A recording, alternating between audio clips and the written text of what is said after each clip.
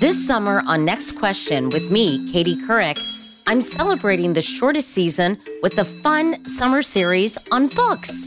And not just any books. I just love that single voice kind of crying out in the wilderness of life experience. Memoirs. I just finished writing my own memoir, which comes out this October. So I wanted to spend some time with other people who have shared their stories and put themselves on the page. And I have such an interesting range of guests. People you might know, like Sharon Stone. I think the whole world is probably aware of how much I didn't have boundaries. Or admire, like former Xerox CEO Ursula Burns. I think that this is the dream of America, embodied in my mother. She did it. Or have followed from afar, like Amanda Kloots.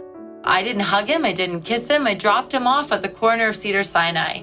I don't even know if he said goodbye to Elvis. I mean, we really thought I'd pick him up in a couple hours. And there's so much to talk about. The pain of writing. It's not like making a movie or, making a show. This is your life. This is you. I'm not a writer. I don't pretend to even be one. And when this thing started, I could not believe that I had committed to do this. There were some times I couldn't even see the keyboard or what I was typing because I was crying so hard. The personal revelations. It wasn't so strange to bring your kids to a commune-like camp in the middle of Canada. I was tired of hurting people, and I was tired of hurting myself. And the triumphs. I have, for 5 seconds, the control of the narrative about me.